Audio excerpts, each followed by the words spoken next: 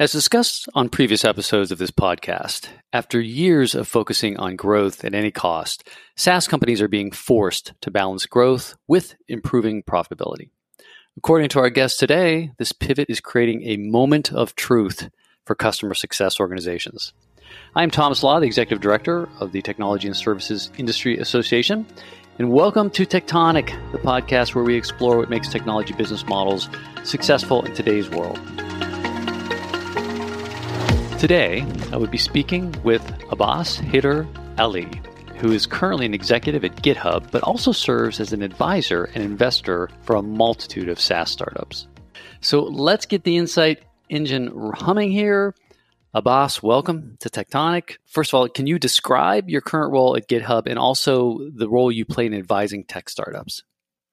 Sure. So first of all, great to be here. Thanks for having me on. I guess I'll do the long-time listener, first-time caller. Do we still say that? Yes, we still say that.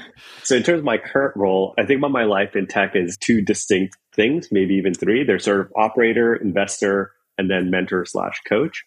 And so in the operating world, I am currently VP of Customer Success at GitHub, which I think probably bears a little bit of definition, as I'm sure we'll get into. What is customer success is definitely a thing. So at GitHub, that includes a few different parts of the business. That includes our customer outcomes team, which includes folks like CSMs, customer success architects. We have a community team in there, customer experience. That's that organization. It also includes our professional services organization. So that's all of our paid services, training, certification that fall under that umbrella. We have both a included support and a premium support offering that's part of the support organization. They also handle incident management for various scenarios as well. I also have a partners organization. So that's our ecosystem of channel partners, VARs, regional SIs, global SIs. That's part of that ecosystem as well. And then a less common component is I actually do have an engineering team that's part of customer success as well. Oh, okay, interesting. And we can talk about that as our conversation goes on. But sort of secret weapon for lots of things that you want to do as a customer success leader that has all the functions you'd expect with an engineering org, product managers, designers, program managers, engineers. Those are part of that as well. And I have a really close operating partner that covers ops and data analytics. That is also a key partner.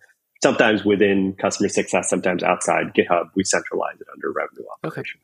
But that's within the context of my operator role. So what we would call a big C customer success organization. So when you say customer success, it really is all the components required to make the customer successful with the technology, the professional services, the support, the CSMs, all that good stuff. Exactly. Okay, got it. And then if I take that hat off and put on the investing side of things, for me, I described it as tech is something both that is my work as well as kind of my hobby. Mm-hmm. That's either a good thing or kind of a sad thing, but that is what it is. And within there, I would say, I got started in that world really just by helping out my peers. So people I'd worked with before would go to a new company and say, hey, we used to do this thing. Can you come and talk to us and my new company about that? And that's really how it got started in that world. There was no stake in it. I didn't get paid for it. I just did it as a favor to a friend sort of thing.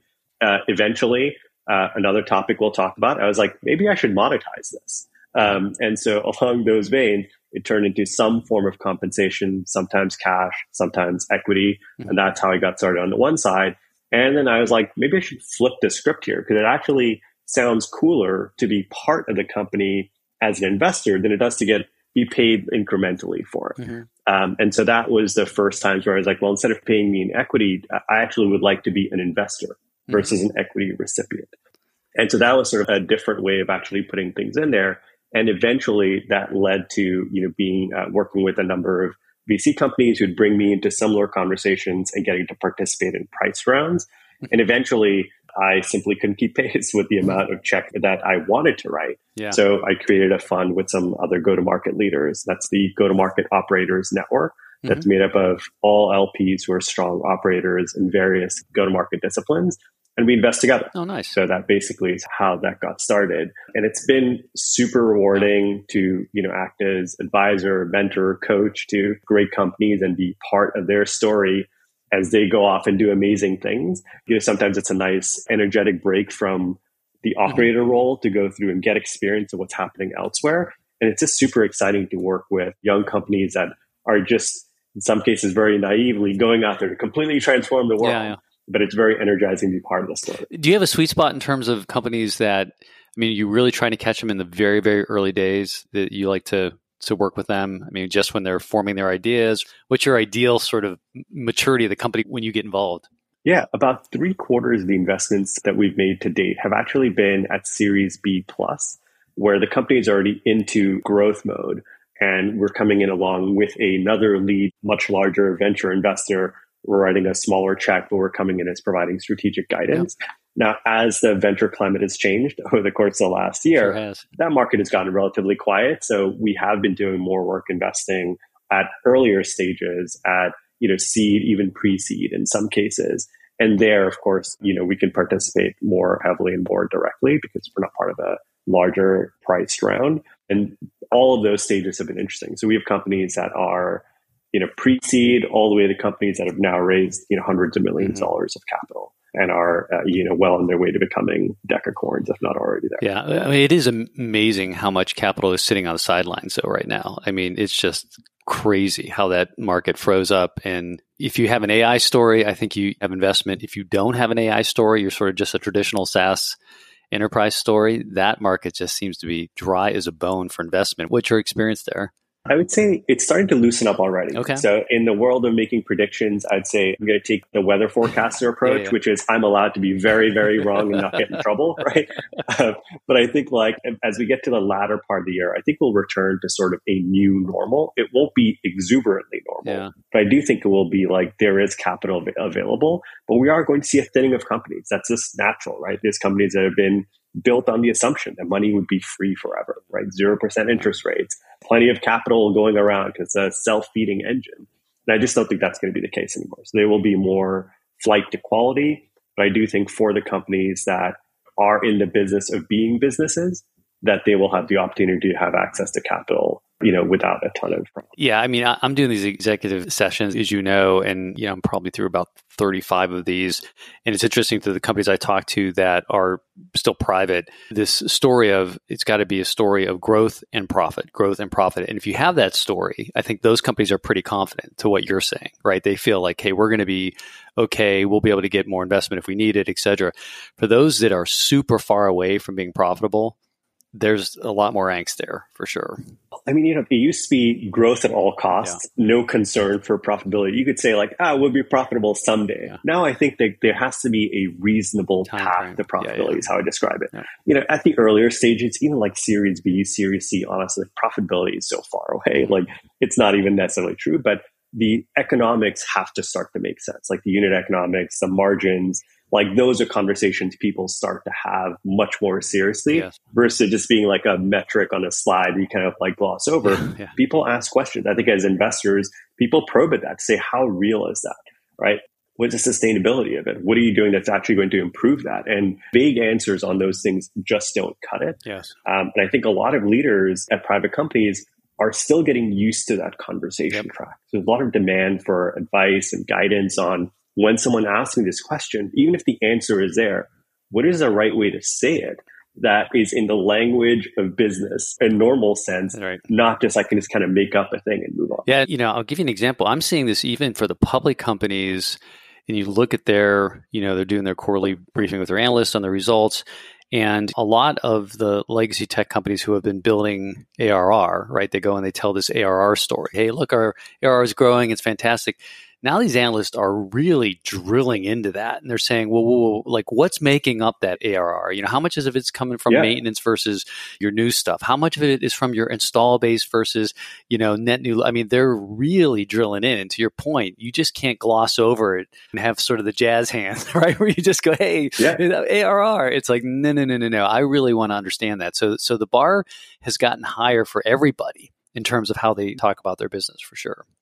And I think the other thing that we're going to start to see more of is right now we have a lot of energy around investing in AI-related stuff. Yep. The wave that will follow as we stay in this mode of being disciplined investors and disciplined operators, people will start to ask questions about the sustainability of that from a cost perspective, right? There is so many constraints in the AI marketplace. Whether you're looking to build a model or you're looking to run inferences, it is very expensive to do so. The margins on that are kind of terrible. Yeah. And there are huge advantages to the hyperscalers to be able to really dominate those marketplaces by locking up like core access to resources. Yeah. And the loosening of that is years away, right? Yeah. So I think there's going to become real questions around how do you actually build and articulate a sustainable business model when you have these sort of pressures that we've never seen before, right? Like we've never seen the type of constraints we're talking about now, which is like the data centers don't exist with the cooling and power density to support this stuff. We don't have enough chips being produced. The prices and like all of these things, the whole supply chain for AI is extremely tight and extremely blocked up. So, you may have a fantastic idea, but there may be a real business challenge you have to face, which is where are you going to get the compute? Right? Like that's a very real constraint. And how expensive is that compute? Because right now it is definitely a seller's market. If you offer AI compute, it's not an accident that NVIDIA's stock is up, like 4x, 5x year to date.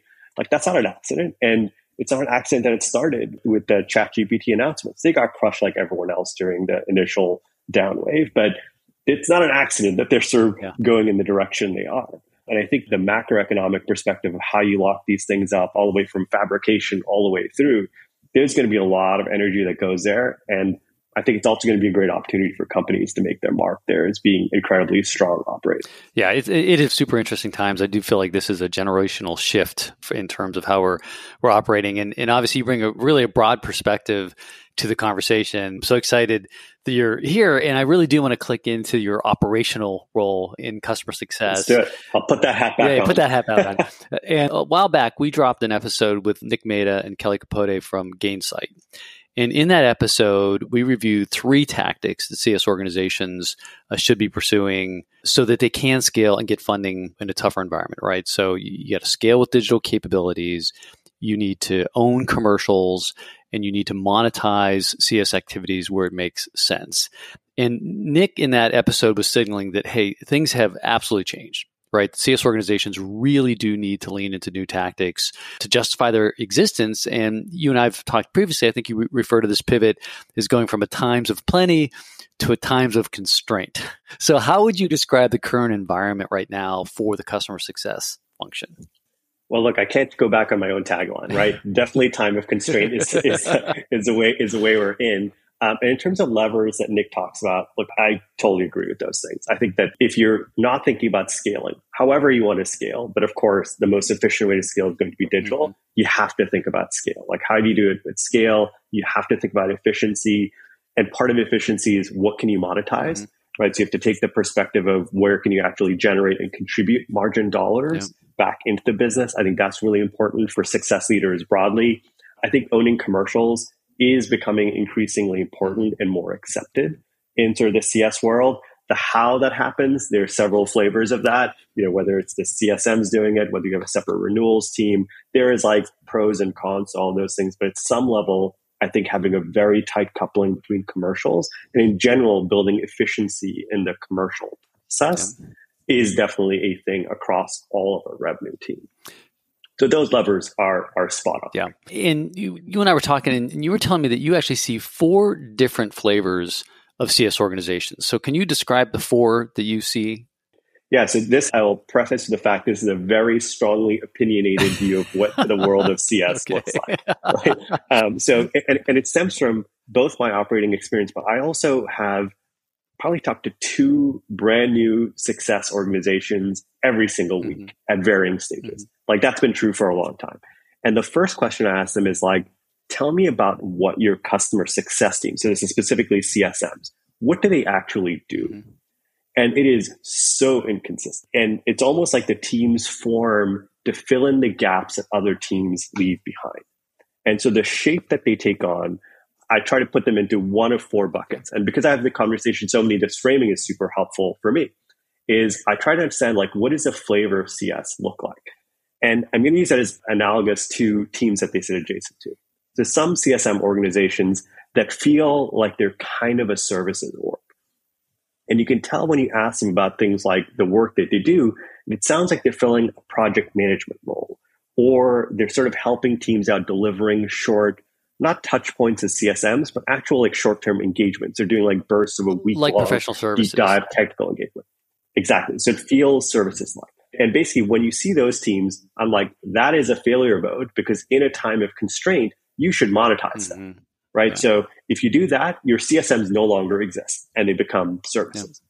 And so like that's sort of a conversation to have, with teams that are in that mode. That's one flavor. I put it in the bucket of like, that's not an actual effective CSM motion that you're running. Okay. The second one feels kind of like support. And these are teams that they describe their role as when customers are having issues or experiencing challenges, they provide the customer specific context. So they provide bridge across multiple tickets. They'll provide the incident management, the escalation when things are going wrong. Lots of multiple things are going on in there. Those teams effectively are acting as a context-specific support organization. Yeah. And that to me also is a failure mode, because you know what that should be? A premium support offering, right? And you would monetize that team, and effectively your CSMs would go away. So you no longer have a CSM organization if that's what that team does. The other one are teams that feel very much like AEs. So those teams are really deep into paper process. They not only handle expansion, like light expansions and renewals, but they'll go really deep into new contract negotiation. They'll go into like right-sizing organizations. They tend not to be particularly technical. They're very commercially oriented. And they're more like farmer AEs than they are really CSMs. And that also is a failure mode. It doesn't mean you don't need a farming AE role. Maybe that actually makes sense in your business, but you don't actually have a CSM function. So that's a third flavor, right? So services like, support like, and AE like. And the fourth one is the one that actually I like, that I believe is not a failure mode and is the one that teams should aim toward. And that one feels more like an SE role. So you bridge the commercial elements of an AE and be technical enough to be able to have deep technical conversations, at least from a discovery lens. And when you think about the underlying competencies that those teams display, they're really good at understanding a customer's business. They have like strong business acumen.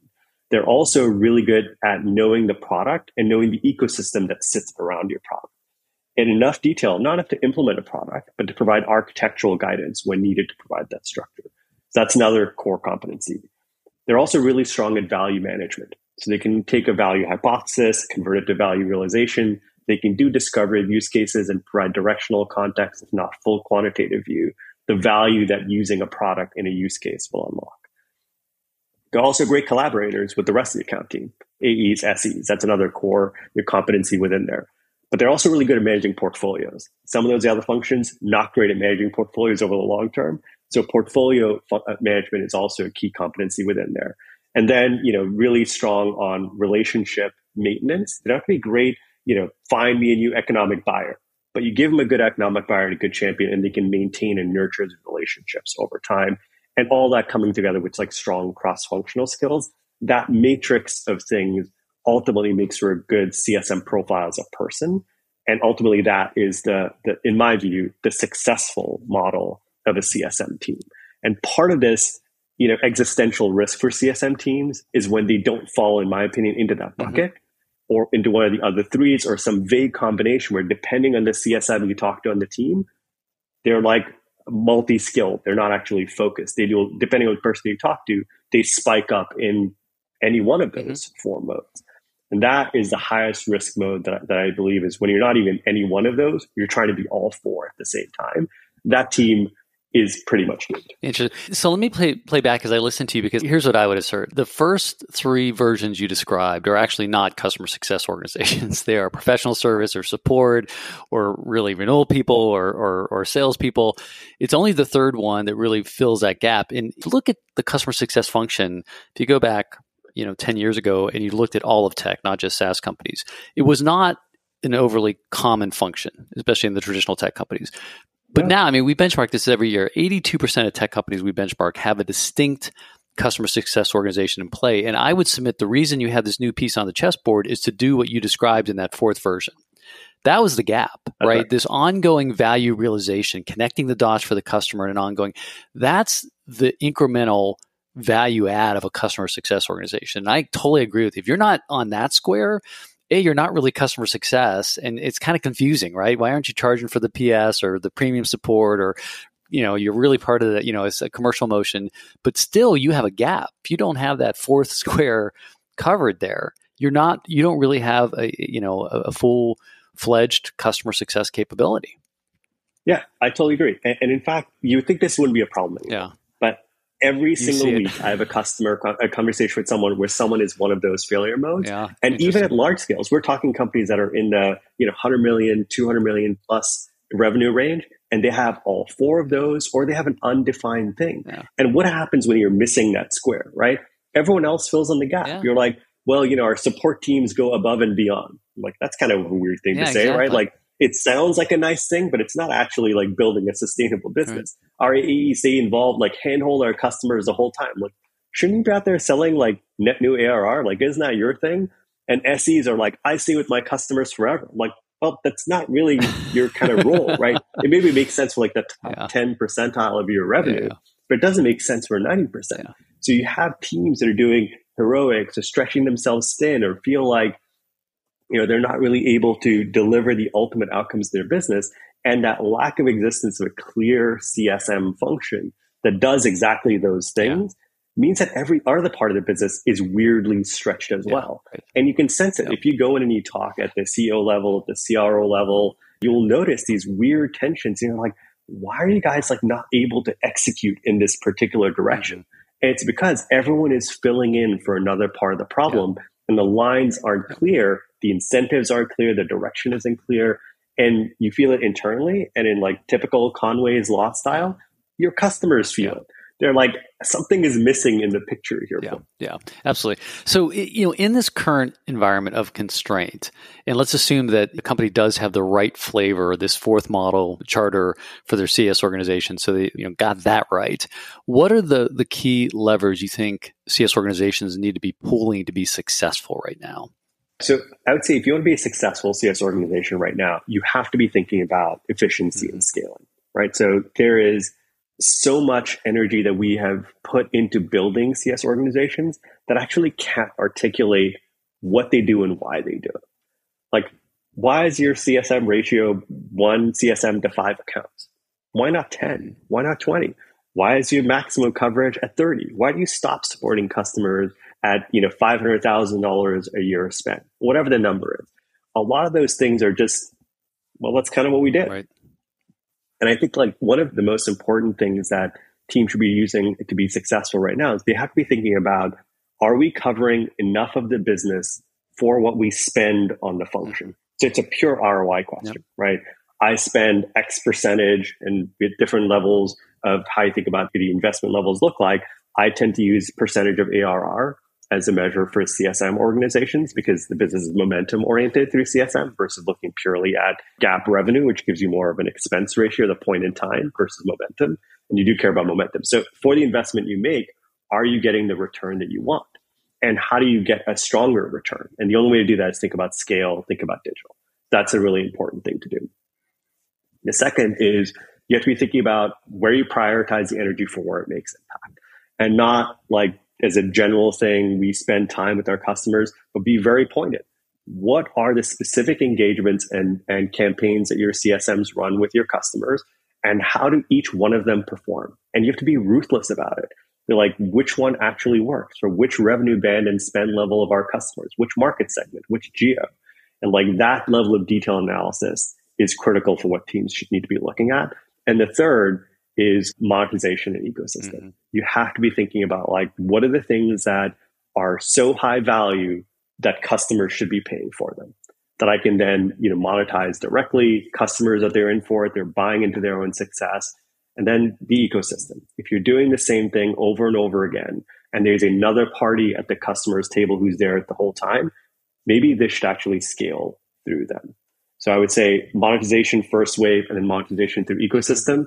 That is definitely like an important thing that should be part of the levers you're looking to pull. Well, you opened up there with a lot of what I'd call sort of the financial maturity and discipline, really understanding, right, the performance metrics of your business. And I think a lot of CS organizations are so mature there, and the overall company is mature there. We have a survey in play right now where we're asking companies, do you track the amount of money you spend on non-billable CS services. Do you have your arms around that? There's only 32% of the companies understand what that number is, right? That's like, to me, foundational, right? How much are we spending on free services, right? Like, we don't even know. So I think that there is this maturity that has to happen with these CS organizations on performance metrics, the financial metrics. And again, the bar has gotten higher here. And it's new muscles that a lot of the CS leaders have to build, the operational teams have to build, and even the CFOs have to build, because they haven't been asking these more detailed questions around the financial model of CS. And so I think there's learnings going on all over the place. And you were telling me that executives are asking a very simple question these days. What do your CSMs do? Right? So that's the foundational question. Yeah. So ideally, if you were a CS executive and your CFO or CEO comes and asks that question, how do you answer it? Yeah, I mean, I'd say like the first thing is that fuzzy answer, we're responsible for customer success and driving adoption. Yeah. I mean, honestly, I think that answer is kind of terrible right now, right? Because if you think about like other functions, imagine if you talk to BDRs or AEs and they gave you that vague an answer without the ability to report it. Yeah. Right? You'd be like, that's unacceptable. Like, you have a specific thing. You're responsible for lead generation that converts at this rate, that drives us revenue. You have all the business numbers. You've got like leading indicators, you've got lagging, you've got conversion, you've got clear numbers, you're assigned a thing. Yep. Try having that conversation with most customer success organizations. That veneer is paper thin around a lot of our customer success functions. You poke at it and it's like, oh, like, we don't even know how we should be measuring this thing. Mm-hmm. Should we be measuring as a percentage of ARR? Should we measure some part of gross margin? I'm like, yeah, like, there's reasons why you measure different business in all of these ways, but it is new. Very, very few organizations in customer success, and this is customer success writ large, right? So covering all the parts of post-sales, they are run not in this way. Yeah. And it's because it's never been a need. We've never had to do it. So it is new muscle being built, as you said, by the leaders, but also by the CFOs who are like, I don't know how to calibrate this thing, right? I could say we should spend 15% of our ARR on customer success. Is that too much or too little? Like, the data doesn't exist to actually back it up. You have to really go out and have the conversations with your peers to collect it at the CFO and at the CCO level to really figure out what those pieces look like. But going back to your question around like, okay, how do you sort of answer this question? The fuzziness definitely doesn't really work. We talked about the 4 models before that I've seen. 3 of those just go away. And you're like, actually, we don't need to do this at all because we're surviving with these other functions. We should monetize and just move on. And you have actually seen a wave of entire customer success organizations disappear. Yes. Because they can't actually articulate what they do. They're in one of the failure modes or so light in the 4th that actually the business won't notice them being gone. And I think that is the right thing to happen for those organizations because they're not contributing enough in a constrained environment to actually make that happen. And the teams have to be almost rebuilt or redefined. So for me, when someone says, what is the point of a customer success organization? I think about it as answering a few different questions. What is the ultimate deliverable of customer success to the company? Who consumes those things? And what decisions or outcomes does it drive? But like, that's the ultimate question you have to answer. And for me, the number one thing that a customer success management, so CSM organization specifically, ships is customer health. Via the ultimate reviewers of, arbiters of, and builders of what is happening in customer health. And customer health, not in the fuzzy sense of our customers A-okay, right? Like, that's what we're talking about. We're talking about a very structured approach that has a layered view of the customers, what they need, their health model, and a hierarchy of need. I think I'd shared with you a little while ago the work that I'd done with Andreessen Horowitz in terms of writing down what some of these models look like in a hierarchy of needs. So, if you think about the individual components, it's everything from starting at the bottom. Does your product actually work, right? The pure technical health. Going up from there, do you have the right features? Are you missing gaps in your product? So sort of product completeness. The health of your relationships with key stakeholders, champions, economic buyers. What is the sentiment of your customer towards the problem set that you're solving?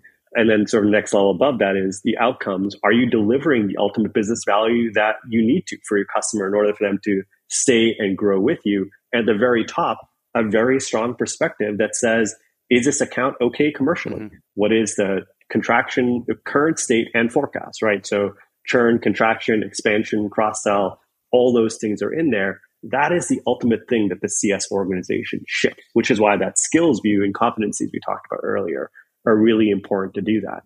And that's what we drive. And of course, a CFO should say, okay, but so what? What am I going to do with that information? Mm-hmm. I think the really important thing the teams have to articulate is, what does that actually drive for the business? So it's forecastability in terms of the existing business. It's customer success qualified leads for where growth lives. That's where the discovery skills come into play. It's product guidance. It's knowing that our product works. Are we going to deliver the ultimate outcomes? And that is the ultimate thing that you ship. And it requires pulling together lots of parts of the org to make that happen. But if your customer success management team cannot deliver an ironclad qualitative and quantitative perspective on the health of your customers individually and in aggregate, then those teams are not doing their job. Yeah, absolutely. And clicking in to customer health should be a very data-driven score, right? I mean, it's not just, hey, we have a customer sat survey, we have an NPS score, and like you said, thumbs up. I mean, it has to be very data-driven. There's multiple data points that are informing the customer health, number one. And then the second thing you put on the table is you should be connecting the dots. There should be a correlation between higher customer health scores and better things like a renewal rate, an expansion rate. You know, if you can't tell that complete story, then you go back to, again, why are we funding you? What's going on here, right? So I think you are spot on in terms of being able to really quantify the value that you are delivering to the company. And if you can't quantify it, you are going to be under immense pressure to simply take out costs, because the CFO's like, I'm not sure, and maybe I have some risk here by, reducing the number of CSMs or whatever, but I don't know. You're not really helping me. I don't know. That's right. Yeah. Yeah, I can take that and put that into a team that is operating that way. I'll hire, some more sales folks, give them a quota. Exactly. I'll hire some BDRs and give them to a pipeline, because I get that quantitative structure there, right? And I actually think an important point I would go back to is like the relationship between a quantitative health model and other approaches, right? So when you're getting started, you may have no idea what the quantitative measure of each of those layers of customer health looks like. So you have to go qualitative, but you can't stop there. Right. Because a lot of organizations say we have some flavor of this. Maybe not in exactly that structure, but they have some flavor of qualitative piece. Yeah. I'm like, have you tested that? Have you back tested that against your leading indicators for what actually an outcome for a customer is going to be, as well as the underlying commercial outcomes? Did it pass? If it passed, then you should ask the question that says, cool, now that I can qualitatively do this, what are the signals like quantitatively? If I just take a step back and take like an observer view, right? What data can I get? We'll have a separate conversation on data here, right? But like, what data can I look at that helps me actually get the same answer as my qualitative perspective? Can I back test that? If that works, I then feed that into my systems to cover all the places digitally where I can't get today. Yeah. And so you have the qualitative validating against the business outcomes, the quantitative validating against the qualitative, but it's a constantly evolving loop. You're always testing against each other. And that, again, is a discipline that doesn't exist very commonly in customer success organizations, is being data-driven to operate in that mode where you're constantly testing the assumptions, because that's how you know that things are actually working. You can go back and say, I have the data to say, this is the impact my team is having, and here is the attribution to our business and customer outcomes the team is delivering. That's how you actually justify the existence of a team. Yeah, no, I totally agree. And so let's segue into this data conversation, right? Because CS should be an incredibly data-driven organization. And so with that reality, what telemetry do you think is vital for customer success? So I'm going to start by calling out my own bias here, right? So prior to joining GitHub, I was at Twilio, and I came into Twilio through the Segment acquisition, and that is a customer data platform. So as you might imagine, I have very strong, leaning towards having a strong view on what customer data looks like. But if you think about the layers of data, I go back to sort of that hierarchy of needs and think about what data does it take to operate each layer, right? And so there's a few different layers that are absolutely essential. If you don't have access to reliable product telemetry, you're in trouble, right? Yeah. You got to have product telemetry. You also need to have a really good structure for how you actually capture the needs of customers. Think about the capability gaps, the feature asks, right? Things that are sort of in the way of a customer blockers to customer adopting or growing. You need a way to actually track that. And that's shared data, obviously, between product and go-to-market broadly. But CSMs are a key consumer and contributor to that data set. You also need information about activity, so relationship activity. Who's talked last to our economic buyer, whether it's in sales, SE, someone in finance, all that has to be available. You need a lot of relationship activity data as well. And more broadly, you need to know all the customer touch points. So a full, true 360-degree view across the full surface area of customer touch points, digital or in real life. So we're talking webinars. I read some documents. I put in a support ticket. When was the last conversation with sales? Attended a product roundtable or been at a conference. Did a QBR with the CSM. Wrapped up an engagement with services. Attended training. Went to third-party certification. Really, the full view corpus of data that tells you all the things your customer is doing with you. You kind of need to have that in order to run the rich data science you're going to need to extract the health scores and engagement and warning signals you want to have to run the business. And we already talked about how that combines both a qualitative and quantitative view to build you that health perspective.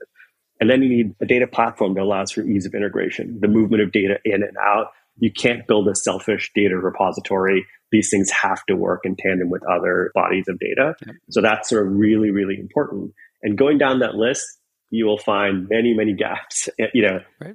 They're true everywhere. No one has a perfect system by any means. Even at Segment where that was literally our business. It was never fully perfect, exactly, even what we wanted, right? But it should be a very strong aspiration and a top priority. So I want to click into two things that you covered there. So one, you said a very important thing is you can't build a selfish data repository.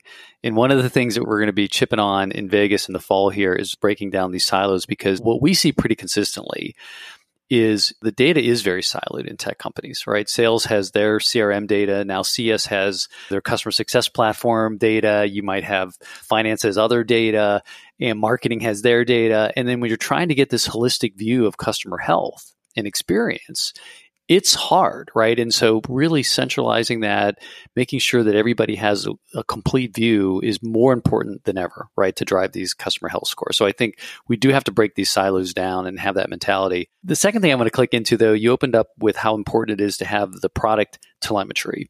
And I'm very curious, this is something we've been studying for years in terms of what do tech companies look at, in terms of what's coming out of the product. And there's always basic information like, okay, who's logging in? And then, okay, maybe what features they're using. But when you climb up that value and you say, okay, do we have any sense of what I'll call it efficiency? Is the customer efficiently using our technology, right? Are they really using the high value features, et cetera? Just tell me a little bit about some of the most compelling product telemetry that you have seen that really does help understand customer health. So in my time at Segment, I got to see both good implementations of customer data collection and bad implementations of customer use, right? So the good models were generally led by a couple of key strong ingredients. One, there was a person who actually thought about data all the way through. So someone was like a data spiritual leader who cared about data for the sake of serving multiple purposes. I'll walk through a couple of examples of that. But to answer your question of what good product telemetry looks like, you can get very limited data around someone logged in. When was the last time they logged in, right? Have they logged into this feature? What you're getting is like a little bit of a perspective of like, there's a blip of light that's kind of like flashing all over the place. And what you really need is like a searchlight that's kind of like lights up a whole region. And so the teams that do this well, think about not only the fact that someone has done a thing in the product, but ultimately, what are all the things that need to happen to get them to the outcome? Right. So if you say the ultimate solve for a product is we deliver a use case, I'm going to make up a use case here, right? The use case is to go through and purchase something on our website. What are all the things that it involves to make that happen? You need to know, did they come to our website? Where did they come from, right? When they actually got there, how long did they spend in doing a thing? What pathways did they explore? How long did it take to convert like the next stage? Did they go research our thing on a comparison website? Did they put that all together? Did they add the cart? Did they go look for a coupon, right? Like sort of like a very simplistic e-commerce example. So that's like very broadly applicable. You have to think about the whole thing and say, can you actually shine a light on all of that and put it together? Not enough to look at it as like distinct lights, but actually look at it as a whole. And if you cannot do that, your product telemetry strategy is automatically flawed. And it can't just be also in the product, right? Which is why I talked about that full 360 view. so much happened before that person was ever in your product. They were in your docs, they were in your training, they were attending an event. The pathway that got them there and the things that they did outside of your product. So like, hey, they were advocates for us at this event, or they showed up at these pieces. You need to expand the horizons a little bit to cover more of that data and look at the whole thing, because that's what you're looking for. That's what tells you that there are things that are happening outside of the product that actually drive the most successful path through the product, right? Like maybe the secret for someone to actually make their way all the way successfully through the product is not actually the things you're doing in the product, but the fact that they attended a training class a week before they actually logged into the product at the same time. You are completely blind to that unless you have that perspective. So as I listen to you there, I mean, you put this really important thought on the table about the best implementations you see is when somebody is the product is being created or telemetry is being created for the product. That's all they think about is what is the data structure? What are we going to learn? How do we, do we have a holistic view here? And I'm curious, your just opinion. If you think about, all the product implementations you've seen, the telemetry that comes out, what percentage of those really do have a solid telemetry strategy, the one that you just articulated, as opposed to it's flawed, it's not the complete thought? I mean, what percentage do you think B2B, software is really there? I would say it's probably half. Okay. Yeah, I think that's. Right? I think you're being really kind. That's just generous. Yeah, and because like you may have like silos of it that are good, right? Like you may have like good product telemetry, you may have good marketing telemetry, but ultimately, when we think about like why does this even matter, right? Like what are people going to do with this data? Why do you need, like as I described this, why do you need a spiritual leader for data across your organization? I mean, it's you have to think about the same thing that we talk about with product selling as well. Is you can't be focused on data for data's sake. You have to have a reason. So when I think about the stakeholders for good data, certainly one of them is customer success, to build the digital experience, to deliver the right content, the right time, in-app or email. But it feeds the needs for so much more. In the current world, if you want to build, I'll borrow language here from GitHub and Microsoft, if you want to build a co-pilot for different parts of your team, you want to build a seller co-pilot, or an SE co-pilot, or a CSM co-pilot, or a support co-pilot, or a trainer co-pilot. What are you going to need? You're going to need a training data set that tells you the patterns and tells you about all the interaction points that tell you these are the good outcomes to get to. So you need the data to drive all of those things. You need to support investment models. You need to support the customer journey. You need to support the impact analysis and attribution. It is such an important piece of data to understand what your customers do with you, because you're not going to be able to observe it all by hand, much less stitch it together. So it is absolutely critical. And if you want to succeed in the current world of being able to grow efficiently, this is outside of customer success.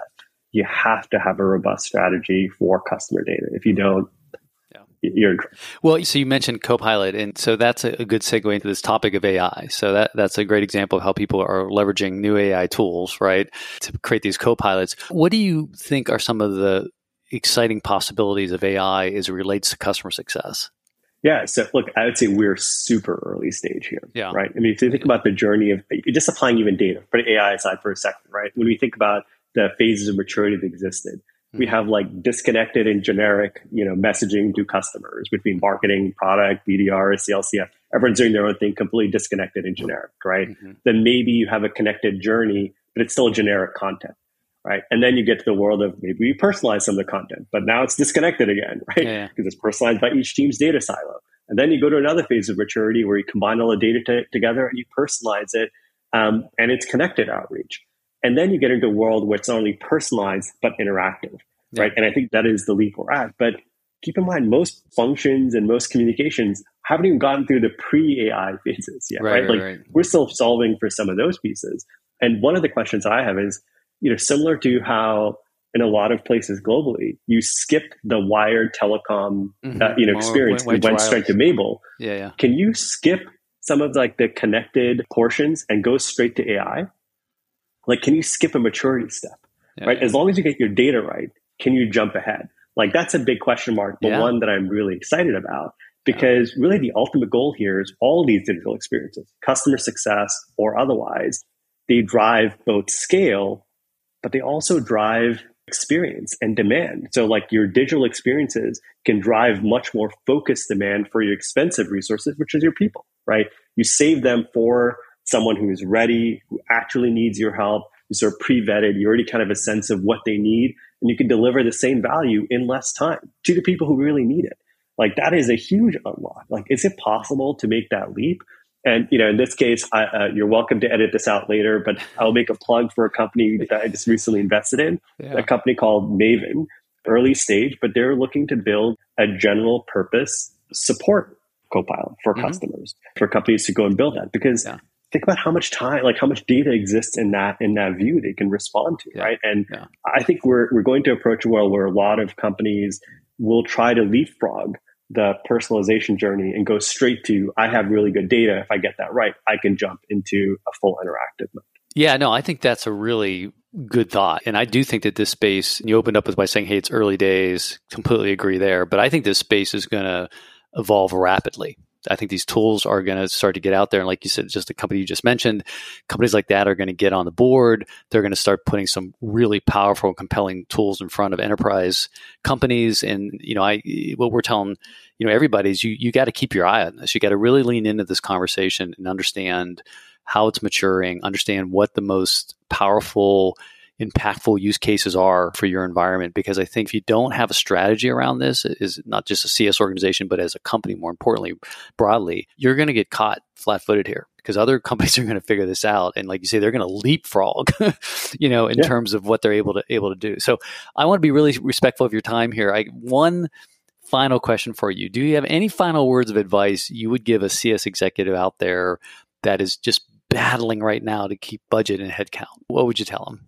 I'd say, look, the battle is not yours alone, for one. Entire companies are going to go through this thinning, right? We have valuation gaps, we have runway issues. So it's not just a CS thing. Company existence in general is going to be a question for a lot of companies. Mm-hmm. And I think along with that comes every functional team's existential risk, including for CS.